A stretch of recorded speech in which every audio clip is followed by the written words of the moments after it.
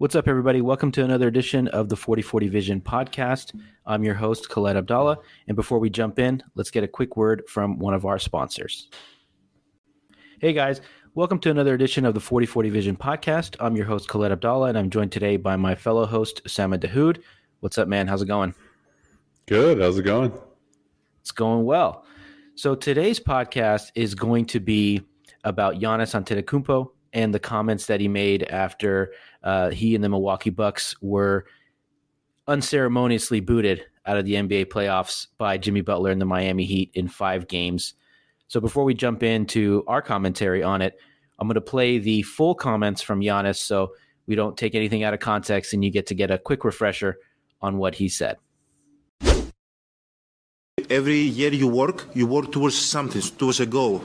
Right, which is to get a promotion, to be able to take care of your family, to be able, provide the house for them or take care of your parents. You work towards a goal. It's not a failure. It's steps to success, you know. And if you've never, I don't want to make it personal. So there's always steps to it, you know. Michael Jordan played 15 years, won 6 championships. The other 9 years was a failure. That's what you're telling me. No, I'm asking you a question. Yes or no? No, I don't think so, no. Okay, exactly. So why are you asking me that question? It's a wrong question. There's no failure in sports. You know, there's good days, bad days. Some days you are able to be successful, some days you're not. Some days it's your turn, some days it's not your turn. And that's what sports is about. You don't always win. Some other people's going to win. And this year, somebody else is going to win. Simple as that. We're going to come back next year, try to be better, try to build good habits, try to play better, not have a 10-day stretch with playing bad basketball, you know, and hopefully we can win a championship. So 50 years from 1971 to 2021 that we didn't win a championship, it was 50 years of failures? No, it was not. It was steps to it, you know, and we were able to win one. Hopefully we can win another one. So, Osama, when you first heard those comments, what was your initial reaction to it? What did your gut tell you when you first heard Giannis go on this little rant? He was speaking from the heart. I think he had just lost, but that beat writer, I read The Athletic, and he's a regular guy that covers the team. And I think he was just asking Giannis, like, hey, how do you look at this? You had a great year, regular season, and you got bounced pretty easily. You know, I think that's kind of all subcontext to what he's saying. And Giannis spoke from the heart. You heard it in the clip, and he's just like, hey, man, I don't look at things that way. And I thought it was beautiful in that sense. Now, how it got picked up everywhere else is different, and we'll get into that. But I just thought that it was a really genuine answer from him, and it was a very thoughtful, passionate answer. And it felt very real. I think that's why it caught so many people's attention. It was just like a lot of quotables in there that are kind of zen. I think Kenny Smith called it a TED Talk on TNT. So it was stuff that you could easily eat up, regardless of how you define what he said. For sure, it was totally TED Talk type vibes, and I think my initial reaction to it was a little bit like yours. I was like, okay, it's nice that he's not giving a canned answer, which I think is refreshing about Giannis in general. Is he's not your typical athlete that's going to do the whole, you know, we gave 110% and we we'll take it one day at a time type dude. Like, he's very honest, and I think that sets him apart in general from the rest of the NFL, or not NFL, sorry, NBA athletes or American athletes in general. I think we can talk about that a little bit more and on why he's a little bit different. But I also was like, I had a little bit of skepticism when I heard. I was like, I don't know about that. I was like, this feels like, yeah, he's making an excuse, right? And to me, I tell this to my wife all the time. I say there's a difference between an excuse and a reason, you know. And there's a reason why things happen, and then there's an excuse. And I think in Giannis's case, he didn't really offer up the reason why they lost. I think it felt like an excuse, like he's trying to take some of the blame off him. Like, oh, it's not a failure, it's a step to success. He's deflecting some of the negativity that I think was rightfully directed towards Milwaukee because they didn't meet expectations. And then as far as the social media reaction to it, it was pretty much positive. Why do you think that the social media reaction was almost overwhelmingly positive? It's trying to categorize the other people that came in. I don't know what to call them. The casuals, the normies, I don't know what to call them, that aren't in the sphere of basketball necessarily. I think those are the ones that made this clip go viral. That are, I don't know, they're VC guys, they're whoever you want, it's news anchors that are like, that's right, Giannis, never consider anything a failure. And that's where, of course, I get skeptical as well. And it's like, yeah, very nice. I mean, it's a great way to compromise or rationalize which what Giannis called a disappointment, or you came up short. That's where it went. A bunch of people just like to eating up these sound bites that they would put on their freaking Instagram or their LinkedIn, more like a LinkedIn. I was gonna say you'd go on LinkedIn and you're like, I went to this job interview today, and earlier that day I gave a homeless man $1, and when I went to the job interview, the homeless man interviewed me. That type of shit. Exactly right, and that's the funny thing about this is. By the next morning, it had already made it to LinkedIn as a motivational post. And there's two of my biggest pet peeves about the internet. One is when people try to make these false equivalences between sports and our like real lives. The worst is when they say, they use, like, for example, Kyrie Irving, the whole situation with him and not getting vaccinated and teams bending over backwards for him, or the Nets bending over backwards to let him play, whatever. Like, well, I could never get away with that at my real job, or I could never get away with, disappearing for 2 weeks. It's like, well, nobody's paying you millions and millions of dollars to be an accountant, and no one has a picture of you on their wall. Nobody's wearing a jersey with your name on their back. So that's my big thing. So all these people trying to equate what Giannis is saying to their 9 to 5 is just infuriating to me. It doesn't make any sense to me. I mean, and then the other thing is obviously the LinkedIn shit posting about trying to turn everything into a motivational quote, or, and it's like, and I think that's the two things about this in particular that really, really annoyed me. I get it. It's also annoying at the same time. And I look at Giannis though, and it's kind of funny or interesting to analyze this, because English is his second language, right? So he's obviously improved it quite a bit through the years. And when you ask him a question like that, the way he digests that and then interprets it to himself is failure sounds like it was absolute dog shit. Like that's how he's hearing failure. And it was like, this was an unmitigated disaster. And sure, maybe in some context it is if a 1 seed loses to an 8 seed, but he's hearing it like shit got shoveled in your face and you suck. Like that's how he's kind of processing the word failure. And he's like, hell no, because he's literally taking the literal translation. And then you look at where this guy came from. He doesn't think anything he does is a failure. I read his book by Marin Fader, which is an excellent autobiography about him and his story. And he came up hungry. They would buy items on the street for €1 or €2 and then try to flip them for €3 or €4 just to find food to eat. So in no way in his imagination does he think anything he does in that translation is a failure. I think that's why he used the word disappointment, because he was trying to put an accurate definition on how he's interpreting. And of course, I mean, there's obviously some excuse making, but I get why he answered it that way, and I get why he elaborated. There's a lot of story there to this guy, and there's no way you can tell him that anything he does is a failure. He's just like, hey, I'm great. I came up from nothing. There's no way I'm a failure anywhere. For sure. And I think that's the difference in probably how someone else might have responded to that, because like you said, he's obviously not a failure. He came from nothing.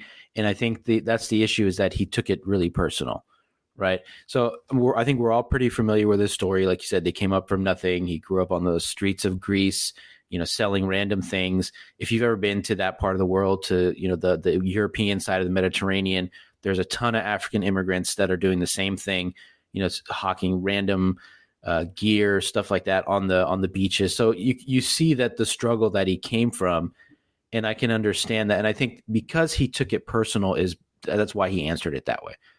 And it's like you said, he said, obviously he is not a failure in no way, shape, or form, from everything that he's done, everything that he's accomplished, given where he's from. But I do think it's fair to say that his season was a failure because of the way it ended, right? Is that fair to say at least? Yeah, in terms of basketball aspirations, the season itself is a failure. The coach failed, the team failed. They won 16 games. We don't have to break down the basketball too much necessarily, but just in terms of goal setting, and they're not too far removed from winning a championship, and they were really close last year with the Middleton injury. They were really close to going back to the finals too. This season was, as a collective organization, like Milwaukee Bucks organization, given how loaded they were, it was a failure. Yeah, and a disappointment. For sure. And so there's two parts of his comments that I wanted to break down. The first one was when he said, the Milwaukee Bucks went 50 years between winning a championship. Was every one of those years a failure? And the obvious answer is no, but there's a caveat to it, right? It's like, if you're a team, I think this is the crux of the argument is, if you're a team that's going into a season with no expectations, if you are, you're in the midst of a rebuild, you just had the number one pick, for example, there's a couple examples we can use from the NBA this year. The first is like the Orlando Magic, right? They had the first overall pick. They were in the mix until the very end, but they missed out on the playoffs and the play-in. Is their season a failure? No. If anything, it's a success given the expectations. And then there's kind of a more complex answer of like the Sacramento Kings, right? They came into the season, most people probably had them as a play-in team. They end up the third seed, but they lose in 7 games in the first round. So was their season a failure? You say, I don't know, what do you say before I answer? For Sacramento, the expectations thing is it's a good way to evaluate performance, right? Because there's success and failure. So I think from an organizational standpoint, if you go 50 years, there's different eras of ownership. I don't know if it was the same owner for 50 years or not. Let's just say it was 2 to 3 ownership groups over the course of 50 years. Failing that many times organizationally is failure to find success and find continuous success. So I think that's breakdown one. For Sacramento, 16 years without making the playoffs is a start. It's a successful start to a new coaching era and a new youthful core that they traded for last year, and they're making a push this year. So given how this podcast might age over time, let's just say Sacramento going 16 years without making the playoffs. I have relatives that aren't 16 years old. That's a success. Yeah, I would say it's a success, but there's also another caveat, as I think as the season goes on, your expectations change and your expectations shift. So if you ask the Kings in September, hey, you're going to win 48 games, but you're going to lose in the first round, they probably think, all right, we're like a 5-6 seed, because that's generally what happens when you win 48 games. So we lose in the first round. But then if you ask them in April, hey, you're the 3 seed, you get home court advantage, regardless of who your opponent is, you're going to lose in the first round. Is that a failure? I think they would say yes, because of the shifting expectations. Yes or no? Well, yeah, I think that helps. It hope, right? There's hope that can change things. It's the hope that kills you, right? I think I want to throw a different example at you, though. So, sure. Arsenal, owned by Stan Kroenke, I don't know how long Kroenke's on the team, that I'm not aware of, but they had Arsene Wenger from the early 2000s through, 3 years ago. And Arsenal was a perennial top 4 team the entire time. I think they won 1 league title, and they went a pretty long time without winning any silverware whatsoever. But they were in the Champions League every year because they were a top 4 team in the English Premier League. And from an organizational standpoint, some might say that's enough. The Champions League revenue is amazing. We make a run out of the group stage from the fall of that year into February, March, April. and that makes revenue for the club. And even though they're not winning silverware, from an organizational standpoint, yes, we're failing to get trophies, but we're successfully hitting our numbers because we're performing in the domestic league, and then we're performing in Europe, and we're getting that revenue from playing in European competition too. What do you say to that? I say they were failing based on the expectations, right? I mean, it's not fair, but the thing is, that's one of the things that about sports is that ultimately it's binary, right? It's like, did you win? Yes or no? You can obviously add caveats to that. You can add the expectations, but at the end of the day, it's a very simple question. Like, did you win? Yep. No, they did not. They were in the top 4 all the time. They were in the run for, the League Cup, the FA Cup, things like that. They were never serious Champions League or Premier League contenders. They were in the mix, but they weren't a team that were, ever really picked for that. So I think they failed in that sense. Obviously the checkbooks and the bottom line and all that was in the green because they were doing well financially, but they failed. And then you bring up Arsenal. So this season, going into the season, I don't think they were picked to be probably not even in the top 4. And it looks like, I mean, we're recording the podcast on May 3rd. There's about 5 games left in the Premier League season, but more than likely they will finish second despite leading the table for most of the season. So going in, it's just like the Kings, right? Going into the season, you're like, oh yeah, finishing second, that'd be great. But then you asked them a month ago, hey, you're going to finish second. Did you fail? I think they would say yes, right? Yeah, I agree with that. Before I forget this thought, there's the spending part too. And I think that across all sports, that's important. Arsenal spent a lot of money. You go to the NBA, everyone's paying extra.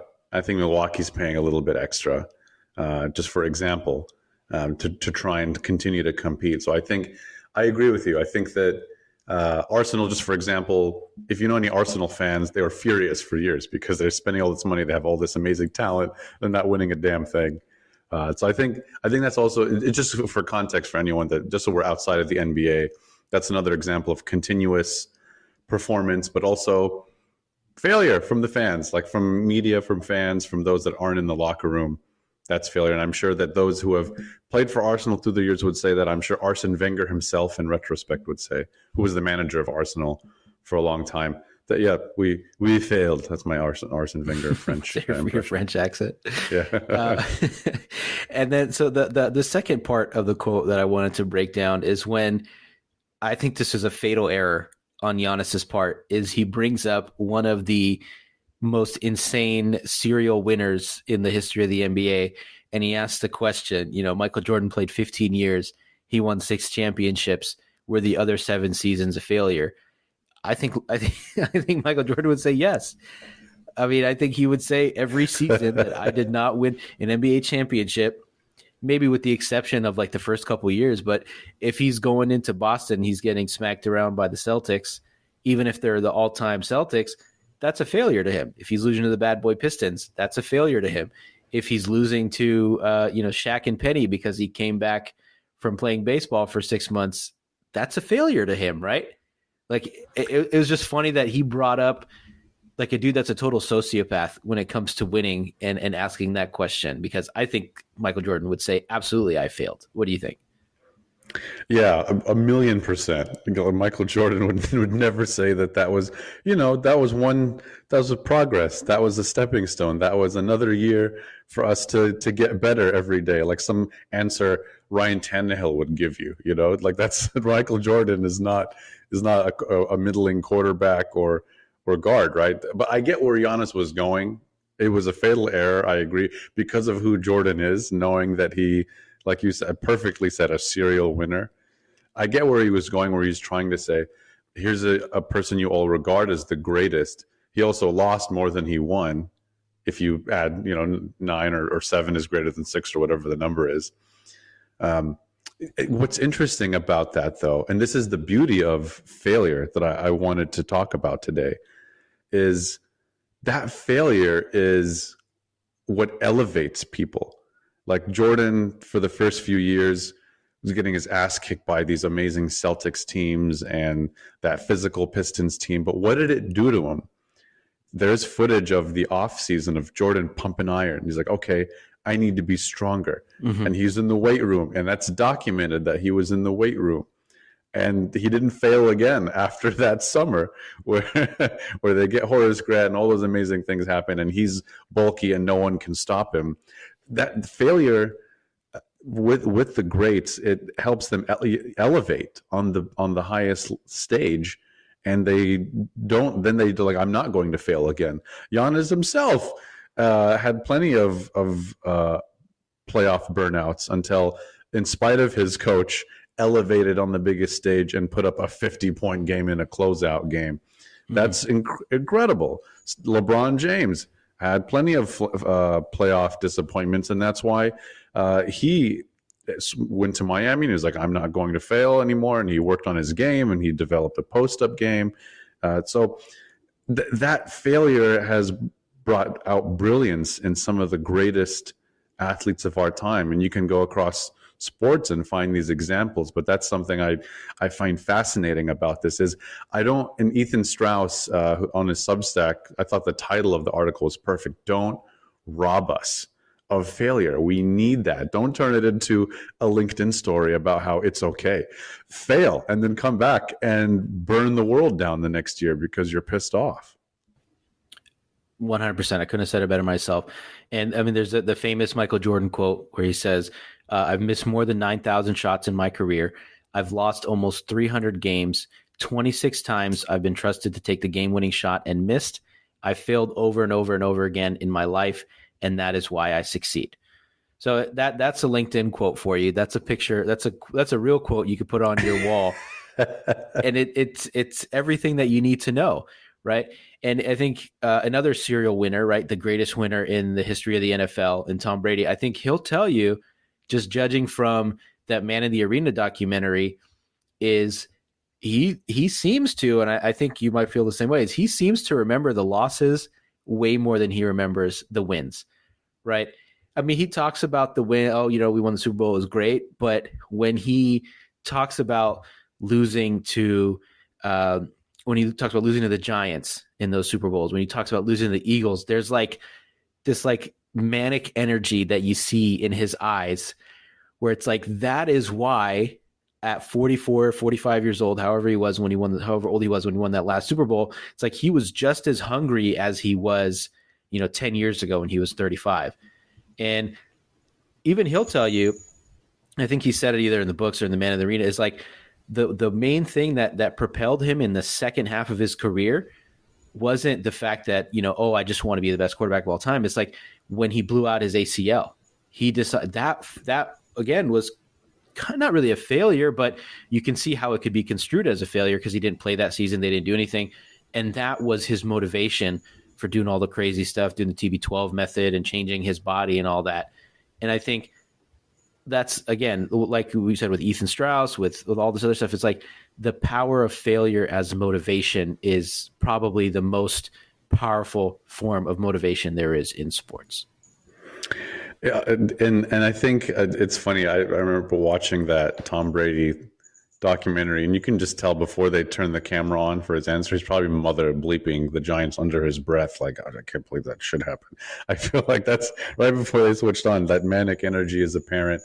I think, I don't want to lose sight of this too, from Giannis' standpoint, because he's had some playoff disappointments, failures, whatever you want to call them, is he was seeing a sports psychologist. His Eric Neem, who covers the team, mentioned that, I think, on the Dan Le Batard show.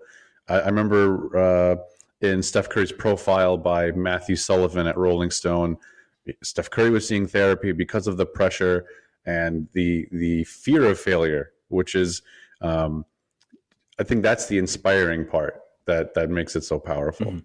Yeah, and Giannis himself, a couple weeks ago, before the playoffs, said that he was on the verge of retiring at some point, which I think gives you a fascinating insight into his mentality of like, maybe I've made it. Maybe I don't need this anymore. I don't need this pressure. I don't need this, insane load that I have to carry, where I have to carry like the weight of a city's hopes on my shoulders.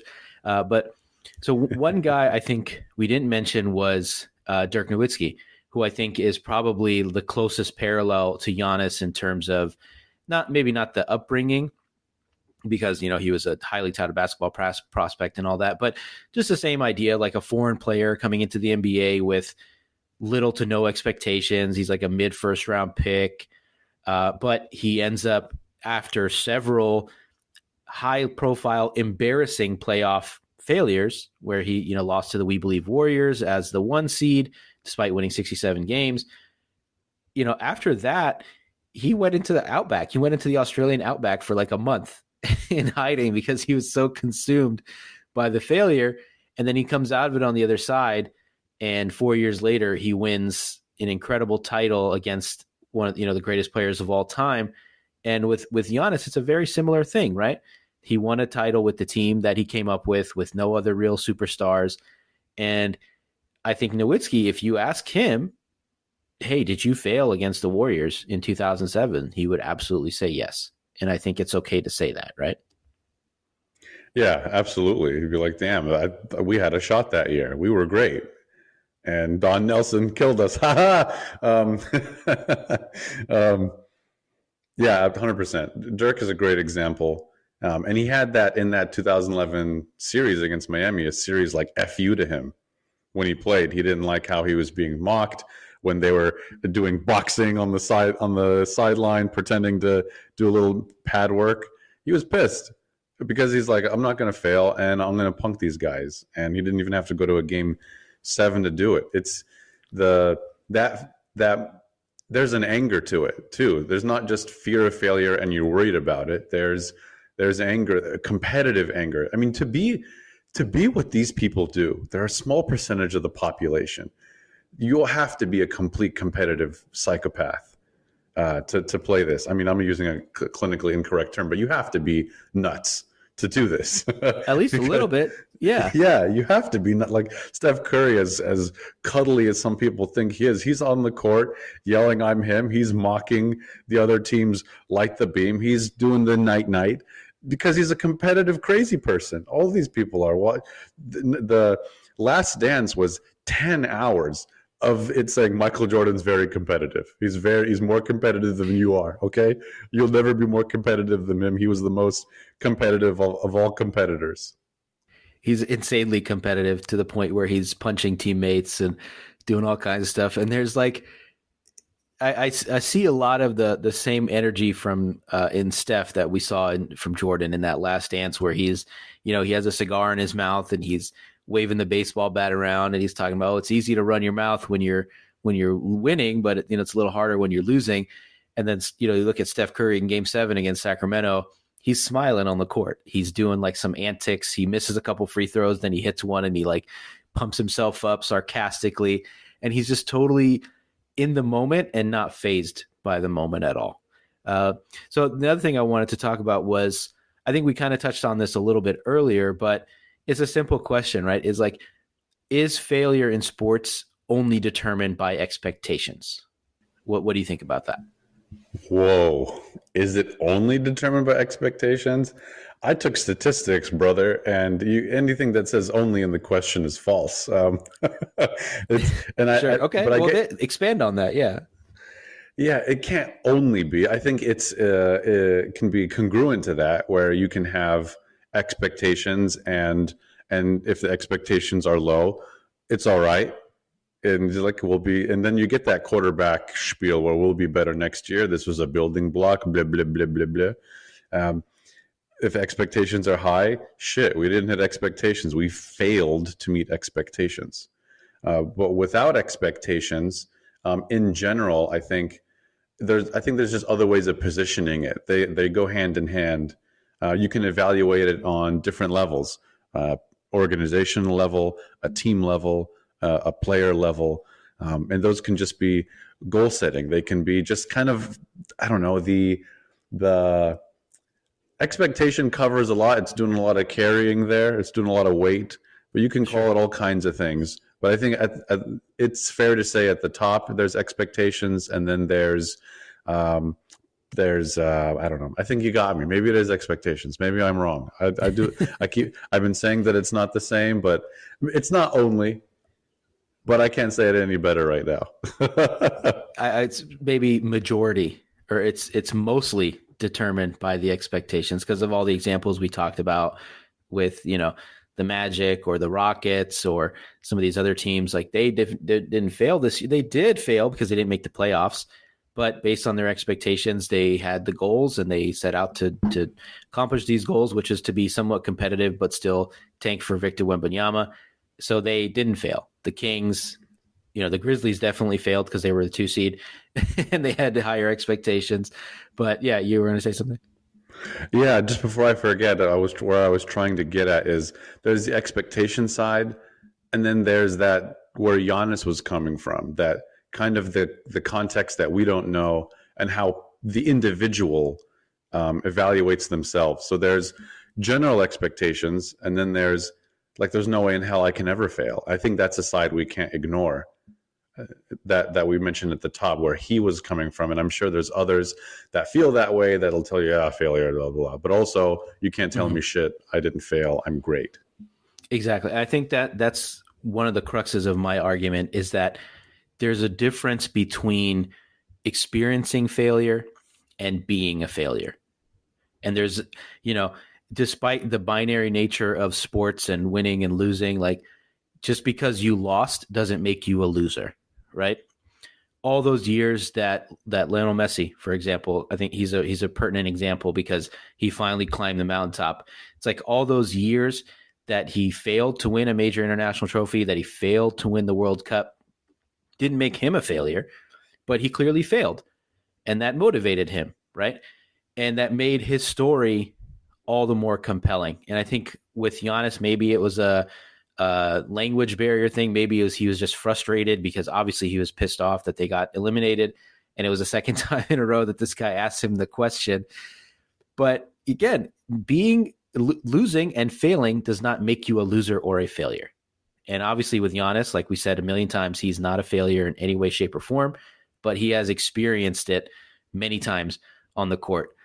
And I think the really one of the other points I take from this or another reminder is just the amazing power of redemption and the comeback story in sports and what makes things so compelling, right? We'll use Steph Curry as an example. The 2015 title, it was great. Don't get me wrong, right? It was amazing that they won that championship. It was the first title in 40 plus years for the Warriors, but it wasn't nearly as compelling as the 2021 title or 2022 title because there wasn't that much failure that preceded it, right? There wasn't no 2016 embarrassment. He didn't miss a season because he got hurt. There was no Clay angle where he misses 2 years and comes back.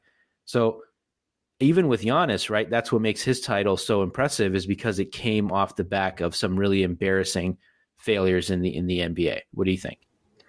Absolutely. There's that sweetness to redemption that's so powerful, where there's a track record of if Philadelphia were to win the title this year, James Harden would shed so many criticisms where he was finally able to get to something that's been so elusive, which one is unfortunately being actually good in the playoffs. Sorry, buddy, love you.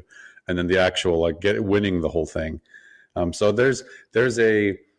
they're overcoming the odds too. There's exceeding expectations and overcoming the odds. One of the greatest examples of overcoming the odds was Muhammad Ali against George Foreman, where George Foreman was this menacing, just behemoth of a boxer who everyone that stepped in the ring with him walked out unconscious, basically. He just beat the hell out of. There's a funny George Foreman joke that was like, which one's the referee? Because I'm going to kill the other motherfucker. That's what's going to happen. That was the George Foreman. He was just a maniacal, crazy person that punched himself out, was willing to punch himself out to win a fight. And Muhammad Ali went in there and everyone counted him out. Like, how are you going to beat this guy? He's a big puncher. You've been dropped before. And he was the only person in the building that believed in himself. Literally the only person. I was like, I'm going to win this fight. And it became prophetic. It became prolific. He spoke it into existence and executed a beautiful game plan. And it's a huge part of his legacy, overcoming the odds. So there's There's the sweetness to redemption. It's kind of almost like if we were to put an order of operations on it, right? There's like failure, expectations, fear of failure, redemption, being against the odds, overcoming the odds. These are all like a collective beauty to failure and then success, right? Is that fair? For sure. And it's awesome that you brought up Muhammad Ali, because there's another quote that's attributed to him. He says, "Only a man who knows what it is like to be defeated can reach down to the bottom of his soul and come up with the extra ounce of power it takes to win when the match is even." And Muhammad Ali, he's considered by most, it's almost consensus, as the greatest boxer of all time, one of the greatest athletes of all time. But he's lost. He lost a few times. He's, I think, 56-5 in his career. He missed out. He lost in life when he missed out on 3 years of his prime because of a principled stance against the Vietnam War. But he was able to bounce back. And despite the losses, despite the failures, he's still considered the greatest of all time. And I think you can contrast him with someone like Floyd Mayweather, who is 50-0. That's his whole brand, right? And people think he's one of the best boxers of all time, but I don't think he's spoken in the same glowing terms that Ali is, because there's no narrative that you can attach to it. There's no storyline that you can attach to his career in the same way. Like, he just kind of did his thing. He fought people, he won, he did his whole thing. I don't know, maybe you attribute to his style or not, but I think that's a good case study in the power of failure versus just, always winning. And I think that makes a big difference in the way we look at guys and the way that we read their story and their narrative.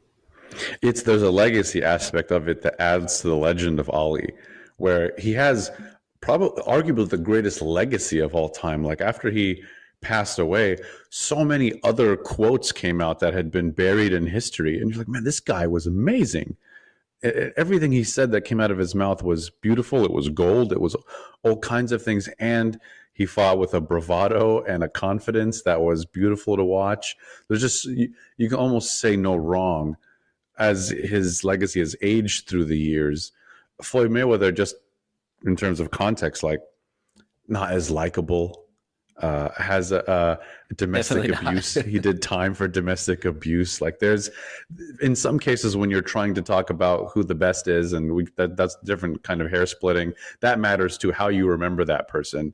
And at least in the moment now, I don't know how Floyd Mayweather is remembered 50 years from now, like Ali, but at least now we're like, yeah, that guy's kind of a jerk. Like, yeah, he was a good boxer, but what I don't want to forget, because we're about Giannis, is, one thing about Giannis that I think what made his legend so wonderful when he did overcome the odds and win the title is there was only like 3 names mentioned, right? When he won the title, it was like, hey, he's the last person since like Kareem Abdul-Jabbar and like Wilt Chamberlain to average X, Y, and Z in the finals. Like, he was putting up big boy numbers in the finals. And I think in the closeout game, 14 of 17 from the free throw line. And he's like a serial, terrible free throw shooter. But he's like, in this game, in this moment, I'm not failing, and Milwaukee's winning the title. Like, he has it in him. So I think that what makes this conversation so fun is it's so interesting to bounce around and look at these examples and look at what's happened in the past, and even with Giannis as the individual. And there's just so many interesting moments of brilliance that have defined who this guy is and the other greats. Mm-hmm. You brought up that 50-point game. So there's been 6 other guys that have done it, and it's almost like a who's who of the greatest of all time. It's LeBron, Michael Jordan, Jerry West, Elgin Baylor, Rick Barry, and Bob Pettit. Those are the other 6 names that have scored 50 or more points in the NBA Finals. So he's in that conversation. And you talk about how likable he is, how personable he is, the fact that he gives a lot of unique and special answers. So there was another thing that people brought up about his comments, like if James Harden said it, if, I don't know, even Kevin Durant made these same comments, how do you think they would have been perceived? Is just the fact that he won a title a few years ago give him a little bit of extra cachet and credit here? Yeah, of course. I mean, winning buys you a lot of credibility. You can definitely say a bit more without the ridicule. If James Harden said it, he'd be like, "Yeah, okay, man, whatever. How about that 2 for 9 without Kawhi Leonard a few years ago? Where was that then?" You know, um, I think. I think he's just incredibly likable. He doesn't have too many of the he's not on the social media. He doesn't have like the Kevin Durant criticism. There was one of my favorite isolated sound bites is Giannis talking about how he's like, I've been through it all. I've been eliminated in the playoffs. I don't remember what else he said, but I just remember him saying, I airballed a free throw. There's nothing that scares me. It was like almost, to be honest, Ali-esque, where he's like, or even Mike Tyson, where there's no one that can stop me. I'm Alexander the Great, where he's just like, I'm nothing could stop me. I'm amazing. Like, what worse can happen to me at this point? I thought that was wonderful. Yeah, there's no fear in him. I think that's what separates him from a lot of guys. And his free throw struggles is one thing where it's a part of his game. It's something that he's tried to fix, but he just hasn't been able to, and that's fine. And he accepts it. He's not scared of the moment. He's not going to Ben Simmons and turtle up and do that sort of thing. Failure. Before you holy shit, you mentioned Jerry West. Okay. What did he lose? There you go. Yeah. 8 times in the finals. Like, you asked Jerry West, he'd be like, yeah, you're damn right. I failed 1,000,000 times. He won finals MVP in a series he lost. His nickname is Mr. Clutch because from a legacy standpoint, he was prolific in the playoffs and in the finals. And even though Mr. Clutch doesn't really scream out when you say he lost 8 times in the finals or however many times it was, that's amazing. That's the success part. That's the redemption part. That's the finally overcoming. I lost so many damn times, but I got there. Yeah, and he failed way more often than he won. But he's a freaking logo. So that's I think that puts a good bow on it. Another thing that's really bothered me about this whole Giannis situation with the comments and all that was the Nike ad that came out shortly after. Did you see the Nike ad, by the way? Always forward. Exactly, right? And what was funny about it, so for those of you who haven't seen it, you could probably just go search on Twitter, Giannis Nike, and there's a quote. They quote Giannis, and they say, there's no failure in sports. It's steps to success. Regardless of the outcome, there's always a reward ahead, and the hashtag says always forward, and it's Giannis looking up to the rafters, probably during a national anthem or something, and it says always forward, just do it. So aside from them not doing a full ad campaign when he won a title, did this bother you as much as it bothered me? Yeah, it's like opportunistic corporate bullshit, right? This is Nike showing, really, to be honest, it's a stumbling in Nike's. Usually they're great at marketing and ads, and this was just a really lazy attempt to capitalize on, the TED Talk quote from Giannis. And maybe in their own mind, I don't know what's going on inside of the heads at Nike, if they were like, man, we did mess that shit up. Or if they're not even really that self-aware and they're like, oh, this would be great. Let's just run this ad. It'll be genius. What are the Nike signature line? The Zoom freaks, right? Yeah. Maybe we'll sell some Zoom freaks if we just put this picture of Giannis with his quote about failure and say always forward. It's because, another Nike athlete, Kobe Bryant, and they didn't even use this that effectively. I came across this video when I searched for this to see what other information was out there about Nike and Giannis. There's a Kobe Bryant quote where he said, "What's failure? It doesn't exist. It's a figment of your imagination," which is another extreme athlete's way of saying, like, I do what it takes to win. Failure is not a thing. They didn't really execute it that well. They just had a couple quotes, put a picture up. I thought it was just really lazy. It was super lazy, and the graphic looked like it was you could make it in Canva or something, or for free on Instagram, like when you're posting a story. So it was lazy. It wasn't very creative. Didn't look like it took a ton of effort. But what the whole thing in general is curious to me. It's like the way that Nike treats different signature athletes is really interesting. I don't know what it is about Giannis in particular that has them treating him like a second class citizen, with like, if I remember correctly, Nike did a whole ad rollout after LeBron won in the bubble, which is, it's fine. LeBron is your signature athlete. They did another rollout when Kevin Durant won his first championship with the Warriors. They had the shoes. I think even the shoes had something about doubters. They listed a bunch. Was it accomplishments or something like that? I forget exactly what it was, but there was a whole ad campaign wrapped around this. And then, as I said in the open to the segment, there was no ad campaign when Giannis won the title, even though it's a very, very easy narrative to paint, right? The shoeless kid from Greece, the barefoot kid from Greece becomes the Greek freak and wins the NBA championship. It's like their narrative points are all there right in front of you. So what is it about Giannis that has Nike treating him, again, kind of like a second-class citizen among their signature athletes? It's a great question. I mean, is he their only non-American athlete? I mean, I'm not going to accuse them of doing this because he's not American, but is that a trend that we're seeing, that they nailed it? They have, Luka is signed to Jordan Brand, but it's basically the same thing. I mean, it's the same entity.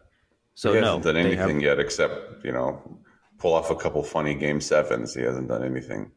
Yeah, and I think he probably has a higher profile than Giannis does within Nike. It seems like it, at least. Maybe because he's a big man, but I don't know.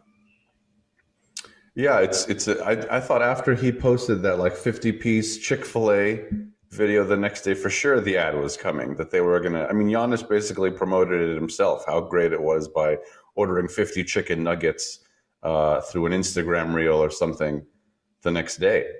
They didn't do anything, and I think it's a huge disrespect to ignore that. And I don't know. I think Nike, they do the right thing usually. There was the Kyrie anti-Semitism stuff, and they made a judgment call and were like, "This is bad for business. We'll get rid of this guy." The irony of that, of course, just on the Kyrie thing, the irony of that is they essentially replaced him with John Morant. yeah, they were with Bone Thugs and Harmony. Yeah, within a few months, there's a picture of Ja shirtless in a strip club with a gun. So yeah, maybe not the right judgment call to replace Kyrie with Ja. But anyway, sorry, continue. It's hard to say. They have these iconic, Jordan commercials, and it's a funny stumbling block. It's just fun for us to laugh at. In the grand scheme of things, I don't think it changes anything. You know what it does remind me of is when Steph Curry, they lost Steph Curry to Under Armour, which was funny. There was that old Ethan Strauss story that came out quite a while ago when he was still writing for the Warriors about how Steph used to wear Nikes. He didn't have a signature shoe yet. They offered him a new deal for $2 million. And then they went to a hotel close by Oracle Arena for a presentation, and then the presentation still had a picture of Kevin Durant's name on one of the PowerPoint slides. The guy giving the presentation kept calling him Stefan, which really annoyed them. And then they have this Kevin Durant slide on there. It's like, this is lazy as shit. This is disrespectful too. And then they went that you can say, okay, they didn't appreciate the potential of Steph Curry. I think that's different than having one of your signature athletes win one of the more impressive titles without the super team and all that, and just not having anything, not even in the summer that I recall. Like you said, they didn't do anything about the 50-piece. They didn't do anything about him overcoming the odds or anything like that. So I think it's two different categories. Yeah. It's just a funny mistake. I just couldn't think of another Nike mistake off the top of my head. It did create a completely unnecessary rival in Under Armour, another multi-billion-dollar entity that they didn't have to deal with. And now Under Armour exists simply because of that. And Steph, he resurrected Under Armour. He made them relevant, and just like he did with the Warriors. So that's just what he does. So the other thing we wanted to touch on is, in the part of the fallout of the failure that wasn't really a failure, is that Coach Mike Budenholzer was fired by the Milwaukee Bucks. It came out that I believe at some point during the series, his brother had passed away in a car accident. They didn't show any details of how close he was with his brother and all that, but we can assume that it had affected his mental state. But in general, I mean, it's funny that Giannis is saying it's not a failure, but clearly the Milwaukee Bucks fired the coach because it was a failure. So what do you think drove the decision-making behind, firing Coach Bud? Was it specifically the series? Was it a collection of things? What do you think it was? Yeah, I think it's just a built-up reputation of failing to adjust and then having chance. What we talked about it earlier, expectations, championship expectations, and failing to meet championship expectations.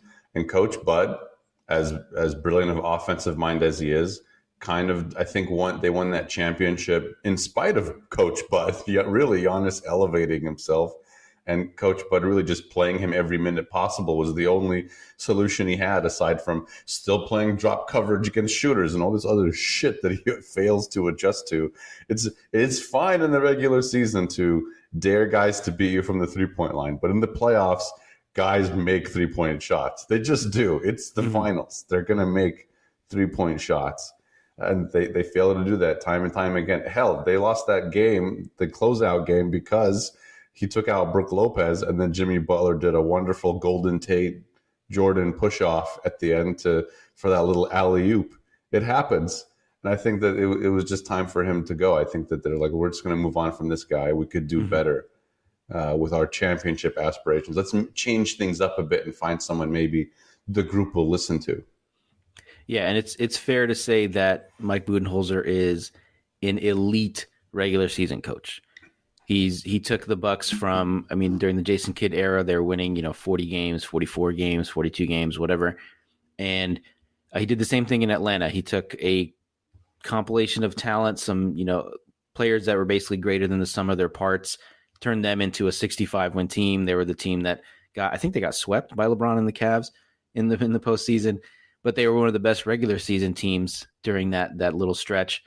And I think, as we talked about with the expectations that have come with Budenholzer and that whole era, I think it's probably started like the 2018-19 season where they were the number 1 seed. They end up losing to Toronto in the conference finals after going up 2-0. They lose 4 straight to Toronto. The next season, it's the bubble, but I think they got swept by Miami again in the bubble. And then, of course, they win the finals in spite of him, as you said, basically saved by the toenail on KD's left foot from losing in the semis. They catch a break by having to play Atlanta in the conference finals over Philadelphia. We did a whole pod on that and why that happened. And then since then, they lose to, Boston ended up getting to the finals, but, he caught a break maybe because of the Middleton injury. But I think in general, despite winning the finals, Budenholzer failed to meet expectations, 4 out of the 5 years that he was the coach. Is that fair to say? Absolutely. And I think I know where he's going next. I think life is coming full circle. He's going to once again replace stepping stone head coach Jason Kidd in Dallas and become the head coach in Dallas like he replaced him in Milwaukee. That's a good job. If you're I think there's a number of teams. I think a lot of people have come out and said, like, if you're a young team on the come up, he's a great coach for that. And you think about a team like Orlando, Cleveland just re-upped with Bickerstaff, so that's probably not happening. But there's a number of teams that are like on the cusp of becoming contenders, and I think he would be a good coach for that. But yeah, it's unfortunate. He just has this reputation of having this like dumb look on his face as the world is collapsing around him in the playoffs and not doing anything about it, not calling timeouts when he needs to, not making the right adjustments.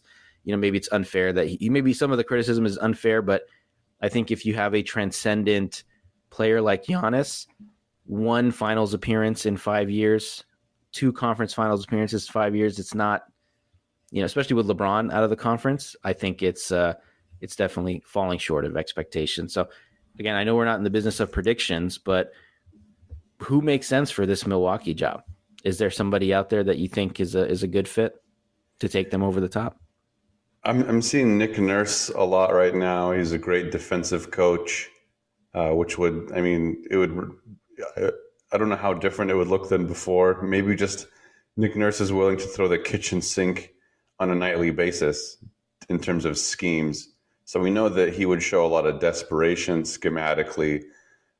Kenny Atkinson will be out there, I'm sure, after this season. There was another name I heard. It's escaping me, but there'll be a few interesting names in the running for that job. You think they opt for a young assistant, or do you think they opt for a more veteran head coach? They'll take a vet. Frank Vogel is the other one I heard, who also great defensive coach, can manage big time locker room egos. He has championship experience. Frank Vogel actually would make a lot of sense too. Yeah, he was much maligned in LA for some reason, but he did win the bubble title for whatever that's worth. Casualty of injury. Funny Mike Budenholzer looks like. So the Le Batard show does these like, does this person in sports look like X? So here, I got two for you. You got to pick one. Does Mike Budenholzer look like a sad clown who is having trouble removing all of his makeup? Or does Mike Budenholzer look like the guy who loses his job but continues to get up and go to work every morning because he's afraid to tell his wife that he lost his job? I'm going with number 2. He's probably doing that now. He's like, all right, honey, I got to go to, the second round's on. All right, got to go to catch a flight to Boston. I'll see working you, late tonight. In a couple days. Oh, the cable's still out. Don't worry about watching the game. I'll call Larry. He'll come in and fix it. So before we wrap up, Giannis is coming up on the final year of his contract with the Milwaukee Bucks. He's going to be turning 30 next year. Or I'm sorry, in the 24-25 season. So he's got 30. 2 more seasons, I know, right? And then he's got a player option. So based on everything we've seen in how Milwaukee has built a contender around him, obviously they won a championship. They were the number 1 seed a few times, but they've cheaped out as well. They didn't re-sign PJ Tucker and made a couple moves here and there just to not pay the luxury tax, which is a whole nother conversation entirely. But based on everything that we've seen from him, from what he's done, from what he said, what's next for Giannis? What comes next for, this kind of enigma that we have in the NBA? Oh, man. What a sports radio question. Next, in 60 seconds, who's trading for Giannis? I don't know. No idea. And he could be one of those guys that's just loyal to the soil and will stay in Milwaukee regardless of how incompetent or not incompetent they are.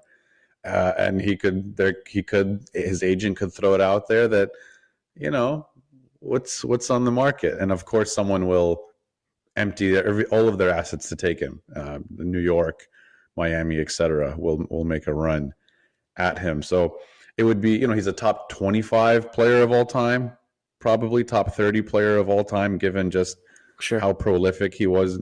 One postseason can say, look, he's better than this many players. When you can do that, you're better than when you're mentioned in the same breath as 6 other guys.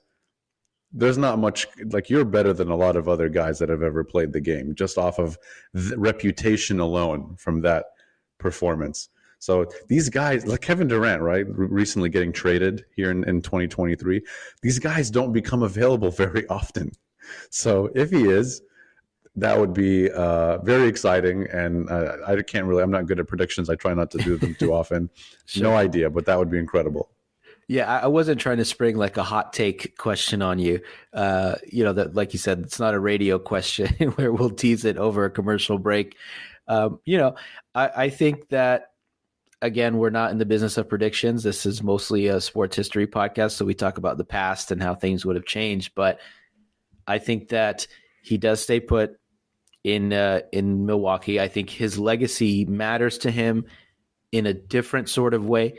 I don't think he's like the ring chasing type where I think from comments like this, from comments he's made in the past about all the things he's overcome, I don't think he will let himself be defined by the amount of championships he's won or his success on the court. But at the same time, I do think that he will use some of that leverage that he has to get Milwaukee to spend. And I know things are going to be radically different in the NBA with these new rules about, the different aprons and the tax and all that. So I think we'll see a lot more player movement, even more than we have now. And I think it's going to be a premier destination for some of these, maybe not top 10, top 15 guys, but guys that are just outside that range that can help swing a title. And I think he'll use some of his leverage to bring guys to him, because that's almost become like his identity, right? Is like, I'm the guy that won a title not on my own, but on his own in a way, right? So I'll tell you what, though, if he does decide to leave, he sure as shit will go to a place that will promise that there won't be any failure happening around there. I can think of a few places that fit that bill. If he's going to go in the East, it's got to be like a Miami type. It'd be kind of funny if he goes to Miami, but or Golden State. Why the hell not? That's just my selfish take. Anyway, that's it for the podcast. Thank you everyone for checking us out. Please make sure to leave us a review, and you can find us again anywhere you find your podcast. Make sure to subscribe and leave us a rating. You can find us on just about all these social media platforms as well: Instagram, Twitter, TikTok at 4040 Vision Pod.